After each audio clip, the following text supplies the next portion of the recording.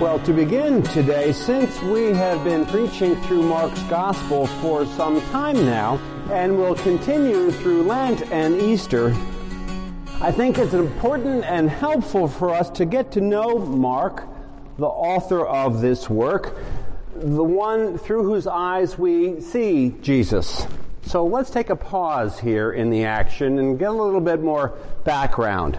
We first meet Mark in the Bible in a very interesting situation, even before he writes this gospel.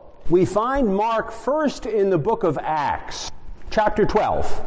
Remember that? It is the third time that the Apostle Peter was imprisoned.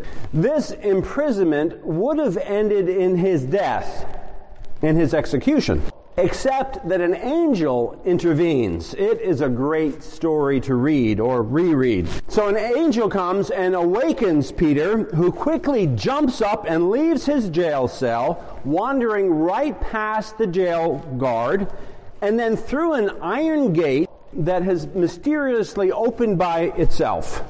Peter thought it was a dream until the angel disappears and he's left standing by himself in the middle of the street. What to do now? Where to go? Well, he runs to the only safe place he can think of, pounding on the door of this house, pleading to be let in. A slave girl named Rhoda recognizes his voice and opens the door. He is well known to this entire household. The fledgling church had met many times in this house for prayer. The owner of this two-story house within the walls of the city of Jerusalem is a woman named Mary. Her son is John Mark, the author of this gospel, who grew up in truly extraordinary circumstances. Mark was a cousin of Barnabas, one of the first missionaries of the early church. Now, the name Barnabas means son of encouragement or helper. And the Bible's Barnabas recognizes and encourages the work that he sees God doing in people all around him. His early experiences of following Jesus changed his life forever. Mark follows suit. The early church fathers agreed that Mark wrote his gospel while he was a companion of Peter, and that Mark's gospel is, in a sense, a memoir of Peter's remembrances. So there is an immediacy and a sense of presence within Mark's writing unique to this gospel account. Mark acts as a mirror, reflecting the meaning of Jesus' ministry in ways deeper than words. In remarkable ways, Mark teaches us how to listen to the very voice of Jesus. Mark never mentions his connections. In fact, he never mentions his own name in his gospel.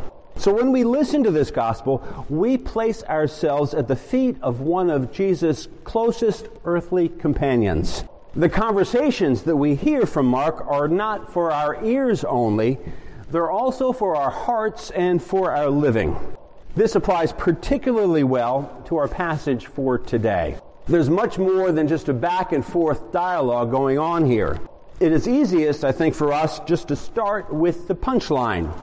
There is nothing outside a person that by going in can defile, but the things that come out are what defile. So Jesus' dialogue here with the Pharisees is focused on one issue far deeper than diet alone. The concern is not about particular details of a purity laws, about what is to be consumed, that purity might mean keeping your distance from unclean people or different kinds of food. What defiles us are things that we do or say, not things that we touch or eat. Jesus' basic point is that purity laws, including food laws, don't actually address the real human problem. And that is what the kingdom of God is all about. So in this teaching, Jesus brings scriptures and the whole covenant to Israel to fulfillment. The Hebrew scriptures speak of purity and set rules as signposts to it. Jesus takes it one step further. So think of it this way. When you're traveling and you finally arrive at your destination, you don't need the signposts anymore. Not because they are useless, but precisely because they were correct. The way of purity, then, is a journey, not a destination. And purity of heart is far more important than any signpost. and something that no dietitian could ever cook up. So with all of this, I have two very different stories to share what this might really mean for us. The first story reflects the positive abilities of people to live free and fair according to the gift of God's grace for all. The second story is a deeper story that injects another level of insight into who we are and how we are motivated to act, even in ways in which we are unaware. So the first. In the north of the Netherlands, in a little town, a few years ago, an event caused an international sensation, media attention from everywhere. You might have missed it. As part of an experiment sponsored by the European Union in the early 2000s, the village of Mackenga took a radical step. They removed all traffic signs. Down came the directional signs, the speed limit signs, the stop signs, parking indicators, even the lines down the middle of the street were removed. All that remained were signs indicating the names of the streets and a sign at the entrance of the village declaring that the town was, in Dutch, verkeersbordvrij. I'd love to learn Dutch. What a fun language. Free of traffic signs. That's what it was. So what were they thinking? Why this apparent libertarian insanity? Well, Hans Monderman, a Dutch traffic expert and one of the project's co-founders, put it this way. The many rules that we have strip us of a most important thing, the ability to be considerate. We are losing our capacity for socially responsible behavior. The greater the number of regulations, the more people's sense of personal responsibility dwindles. In the right context, he believed, allowing drivers a significantly greater degree of liberty in determining their driving habits would also heighten their sense of responsibility, increasing their consideration for others sharing the road with them. The results? A lower traffic speed average compared to when the signs were up, and dramatic declines in traffic accidents. Well, some other larger towns in Holland and around Europe followed suit. It is now, as I understand it, part of the repertoire of urban planners, pretty much worldwide, simply called shared space. Well, that's one case study predicated on the premise of people's ability to live without strict rules and to benefit from them. It is surely a very limited sample and perhaps paints an all too rosy picture of human nature, but there it is. Now here is another story of a different sort, one that peers down deeper into our individual souls, examining parts of ourselves that we are not fully aware of. It is a story from John Shea, a Catholic priest from Chicago, and one of the best storytellers ever. This one goes way back. My guess is to maybe the mid-1950s. He's a little bit older than I. And it peers deeper into the human soul than we usually think. Just listen to him. Every night when my father came home from work, he would do the same thing. I was 6, and every night I watched him. We lived on the second floor of a 2-flat in Chicago. I could hear him coming up the stairs before I could see him. When he came through the door, I was there. He would pat me on my crew cut, take off his hat, and plop it on my head. It would slide forward over my eyes and sideways over my ears. All this was done while he was walking, while he was making his way back toward the bedroom, while I was following, pushing my hat back to see. My father was a policeman. He carried a gun in a holster at his hip. It was not slung low like the cowboy gunslingers in the serials I saw at the West End Theater on Saturday mornings. It rode waist high. Once, as we were walking toward the bedroom, I asked him if he could draw fast enough with a gun that high. "It's not like that," he said. On the top shelf of the closet in my mother and father's bedroom was a wooden safe. My father had built it to size, and it was a snug fit, perfect height and perfect depth. On the shelf next to the safe was the key.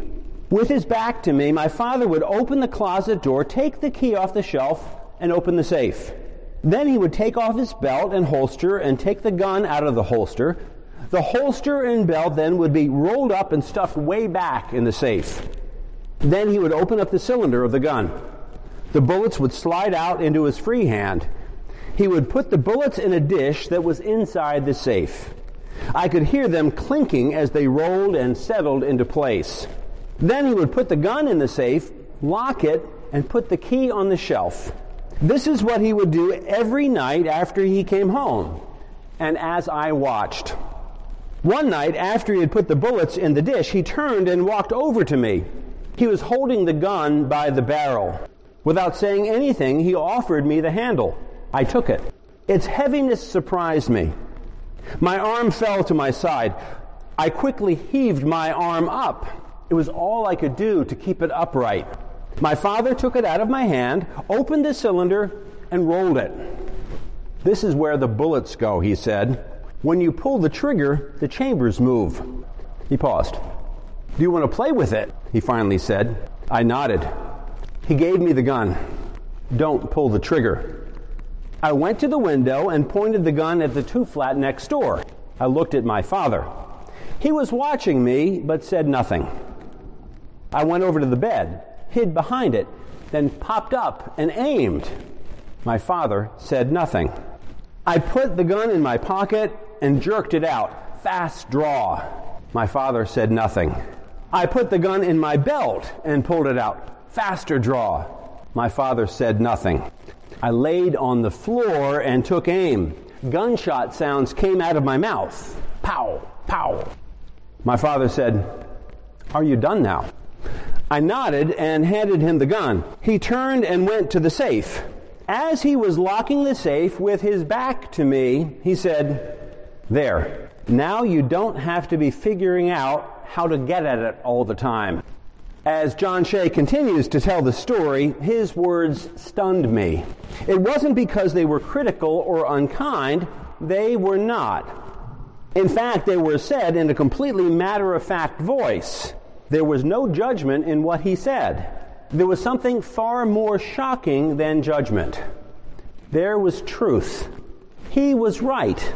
I was figuring out how to get the gun. But until he said it, I didn't know that that is what I was doing. I didn't know that my watching was really spying.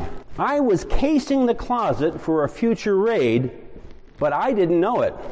He knew me before I knew myself, and better. And he gently showed me to myself. As far as I remember, that was the first time I realized that there was more going on in me than I knew. Of course, it was not the last time. Oftentimes, the motivators for what people do are unconscious. They may not be intentionally wicked. They can be pitiful or selfish or just plain stupid. But still, they can unfold into dangerous actions. Like the Swiss psychiatrist Carl Jung once said, "One does not become enlightened by entertaining figures of light, but rather by making the darkness visible." What was Socrates' motto? Know thyself. When Jesus spoke to the Pharisees and scribes about their purity laws, he looked at them with the eyes of love, with a deeper understanding and compassion than they knew. He didn't yell at them. Why do people yell anyway? He addressed their inner journey, one that they had dismissed as irrelevant, even incomprehensible. Jesus knew that the law of love can be threatening, but is ultimately liberating. Jesus hopes to walk with us, to open our eyes, to open our hearts and our minds to God's goodness all around, in friend and neighbor, in foe and stranger. God's goodness is enough to rely on, isn't it? Maybe we can start by understanding ourselves better, seeing ourselves through the eyes of God in Jesus, and then letting that understanding reach out to others. Amen.